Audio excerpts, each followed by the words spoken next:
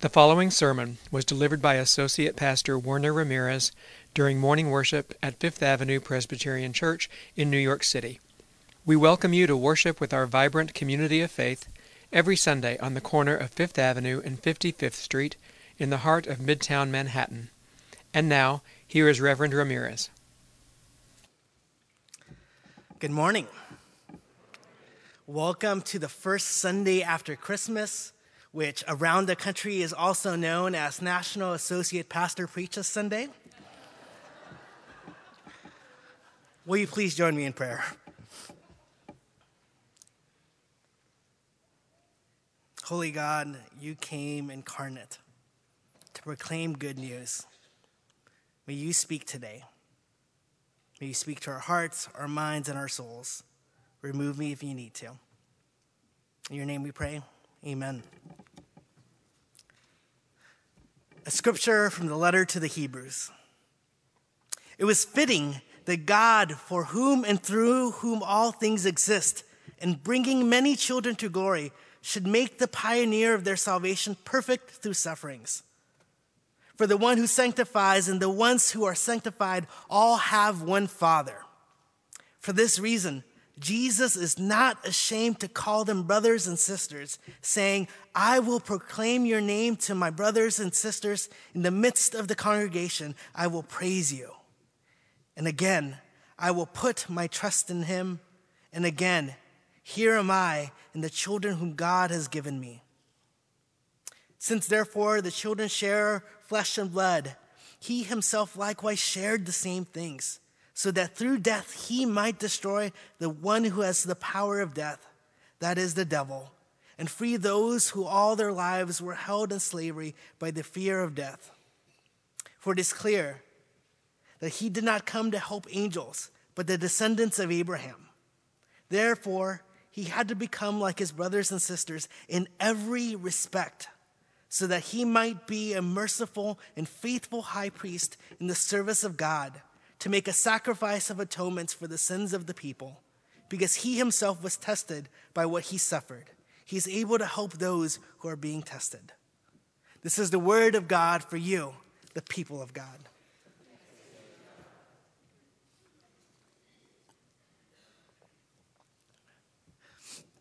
This Advent and Christmas, we have been looking at the songs we sing during this season and how they can influence our faith. And today we look at one of the most popular songs we sing during Christmas, Joy to the World. But what if I told you that Joy to the World was not a Christmas song? Now, I'm seeing some confused looks on some of your faces. What do you mean, Werner? This is the anthem we sing every Christmas. We celebrate that Christ, God incarnate, came down, and therefore we rejoice and we sing Joy to the World. Yes, you're right. We do that. But look at the lyrics. Where is the baby Jesus? Where is Mary and Joseph? Where are the friendly beast or the magi or the shepherds? They're nowhere in those lyrics. What is probably more accurate is that Joy to the World is an accidental Christmas song. In fact, the original writings were not even meant to be a song at all. In 1719, author Isaac Watts published a book of poems based on the Psalms. Now, Isaac Watts was a scholar and author and hymn writer. In his teen years, he complained that the songs in church were too hard to sing. So his dad said, well, write some better ones. And he did. For the next 2 years, young Isaac wrote a new hymn each week, and the people loved him.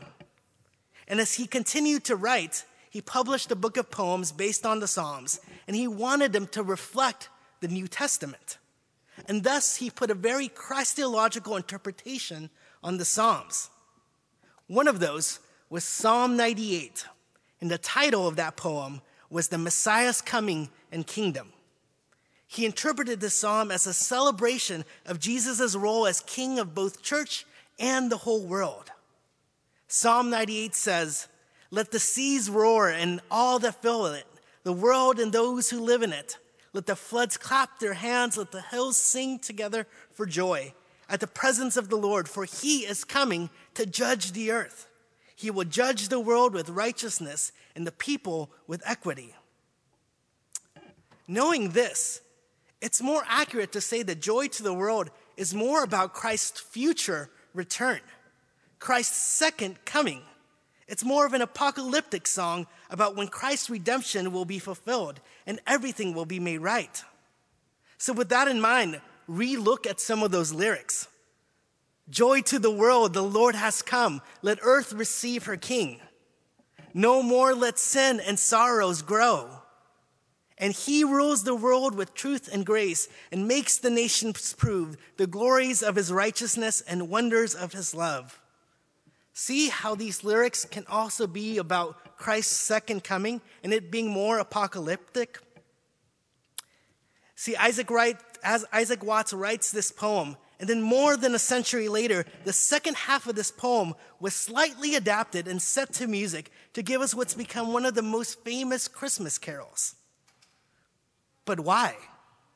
Why is this apocalyptic poem now a Christmas classic? My hunch is that because deep down, this song is about the mission of God. This conspiracy that God has to redeem all things and to make things right, which includes the healings of nations, this earth, people, you, and me. And for us in the Christian faith, we believe that Jesus came to do that very thing. So when we celebrate the incarnation, when we celebrate God coming as a baby, as a human made of flesh and blood just like ours, we rejoice and we say joy to the world. We just read the lectionary passage for today from the book of Hebrews.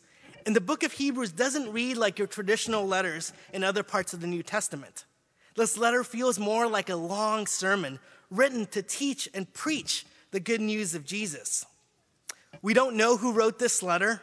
Many wonder if it was Paul or Barnabas, and some actually believe that it may have been authored by a woman, specifically Priscilla, one of the early church preachers and missionaries. And in this passage, she writes about a Jesus who is with us. For this past month during Advent, we talked about the anticipation of Jesus' arrival, our Emmanuel, who will be God with us. And here in Hebrews 2, the author claims that in Christ, God has indeed become one of us in human form. That in that baby that we just celebrated being born, that in him, God chose to break into the world and become someone who bleeds like we do, who feels like we do. And in verse 11, it states that because of this, Christ is not ashamed to call us siblings. Now, I want you to think how huge this is. The creator of the universe has seen for centuries how people have treated each other and how they have continually messed up, and still chooses to come in the form of a human because God loves people, because God loves God's own creation.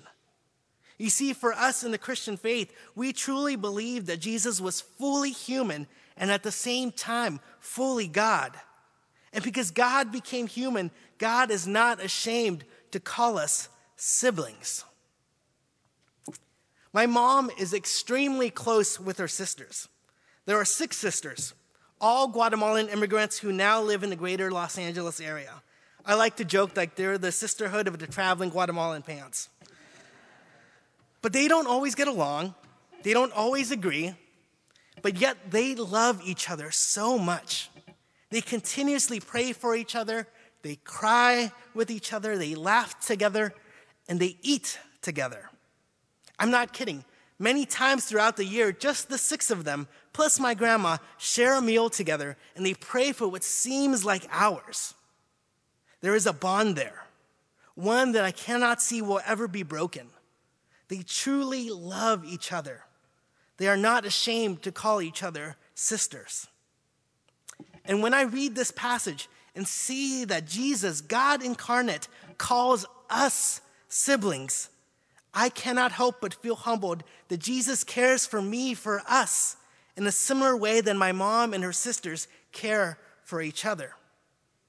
Therefore, in this Christmas season, we rejoice that God did indeed become a human like us out of love. And this passage reminds us that Jesus is also with us in our sufferings. This passage reminds us that for whatever reason, suffering exists in this cold and fallen world, and we are not exempt from that. Diseases attack our bodies, friends betray us, governments oppress the vulnerable, and at times in the face of temptation, we cannot help but succumb to do wrong. Trouble and difficulty will come, and in the midst of that, Jesus, our sibling, is with us. And often when someone is suffering, we make the mistake of saying, "Hey, cheer up, it's going to be okay," or "everything happens for a reason." And that is sometimes the least comforting thing to hear when one is suffering. Yet what they need is the ministry of presence, the ministry of knowing that one is not alone. 2 of my mother's sisters have battled through cancer. It pained my mom and the other sisters to see one of them go through so much pain and struggle. The world seemed like it was falling apart, and they were scared and sad as they saw them lose their hair, huge amounts of weight, and at times the wonderful cheer that they usually have. Yet during that time, the sisters still gathered to eat, to pray, and to be with one another. In fact, they did it more often. They were never alone. Friends, Jesus is that sibling for us that does not leave our side. Yet, it may be hard to feel that at times, especially when we're at the end of our rope. We think, "God, you said you're never going to leave our side, but it doesn't feel that way. Where are you? I don't feel you. I need you to be that sibling right now." My hope and prayer when you're suffering is that Jesus would reveal Christ's goodness for you. You see, Christ is like a farmer in the midst of a huge storm. The plants are being trampled with all the wind and the rain, and the plants are saying, "Where is the farmer to take care of us?" But yet the plants don't know that the farmer, she's digging trenches and making sure that she can do anything she can to make the harvest survive. Christ is in the midst of our suffering, doing what Christ can do to help you survive. The author of Hebrews reminds us that Christ became one of us, calls us siblings, and is with us in our suffering. Yet this passage doesn't end there.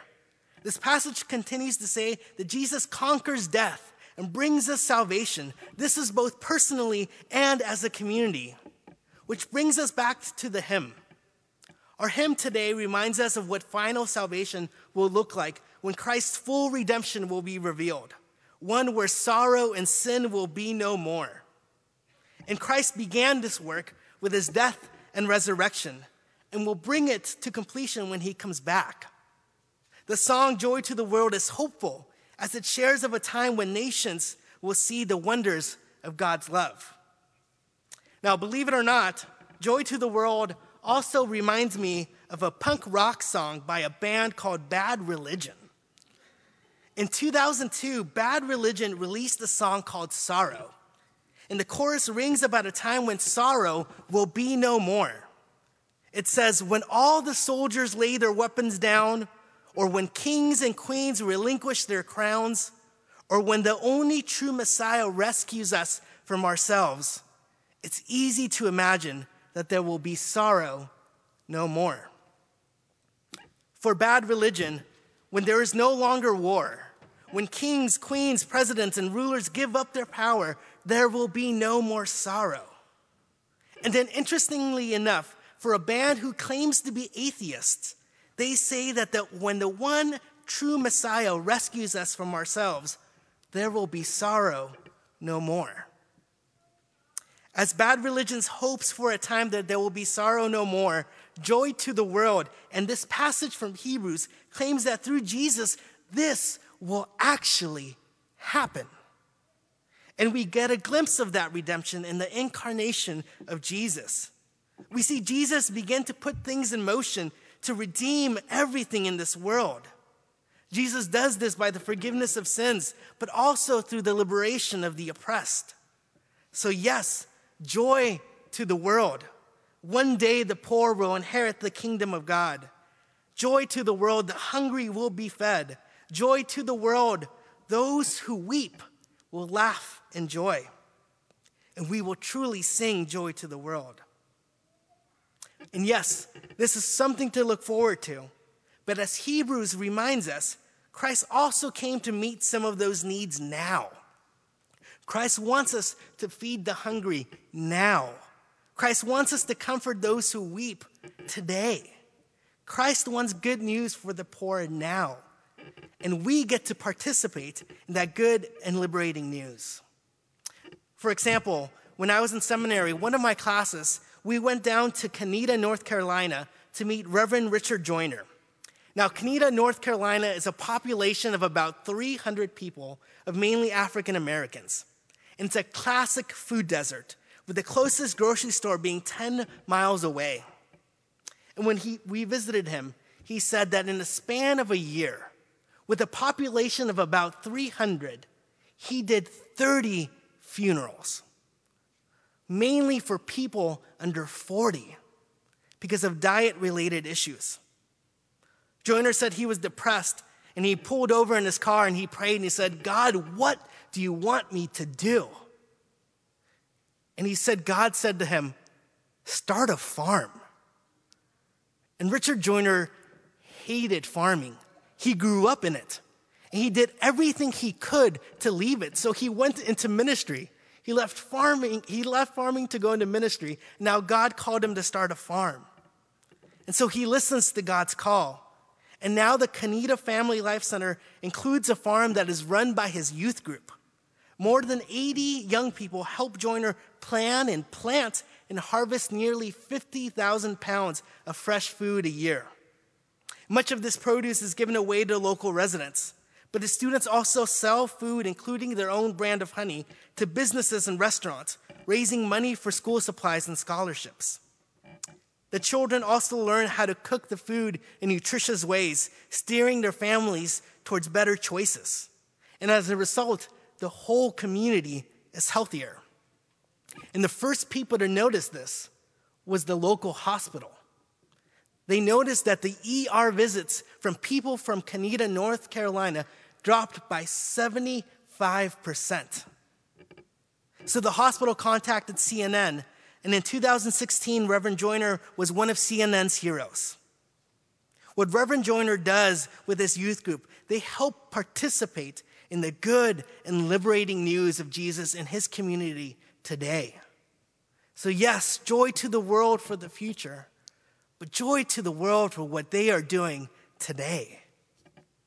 Here at Fifth Avenue Presbyterian Church, we also like to participate in the good and liberating news. You can see it with the work that our deacons do visiting the homebound, with Meals on Heels feeding the hungry, and our shelter hosting those experiencing homelessness. We do this alongside Jesus, our sibling, but also Jesus, our high priest, who ushers us into freedom. You see, yes, Christ will one day return, and it will be glorious, and we will truly sing joy to the world. Yet in the time being, Christ, that same Christ who is with us, wants to participate in the good news today. So friends, let us give joy for the Christ who is with us. Let us give joy to a Christ who is with us in our sufferings. Let us give joy to the Christ who brings us salvation in the future and today.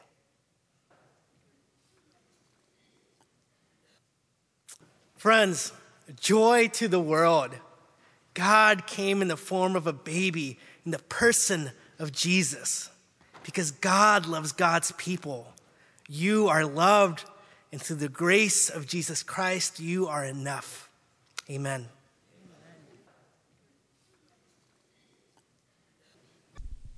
We hope this sermon has been meaningful to you and provided a message of hope, encouragement, and good news. If you are in New York City, we invite you to visit our historic church and join us for worship. You will find our address, worship calendar, and other information on our website, fapc.org. If you would like to help support this audio ministry, please text the dollar amount of your gift followed by the word sermons, to 646-491-8331. Again, that is the amount of your gift, followed by the word sermons, to 646-491-8331. Thank you.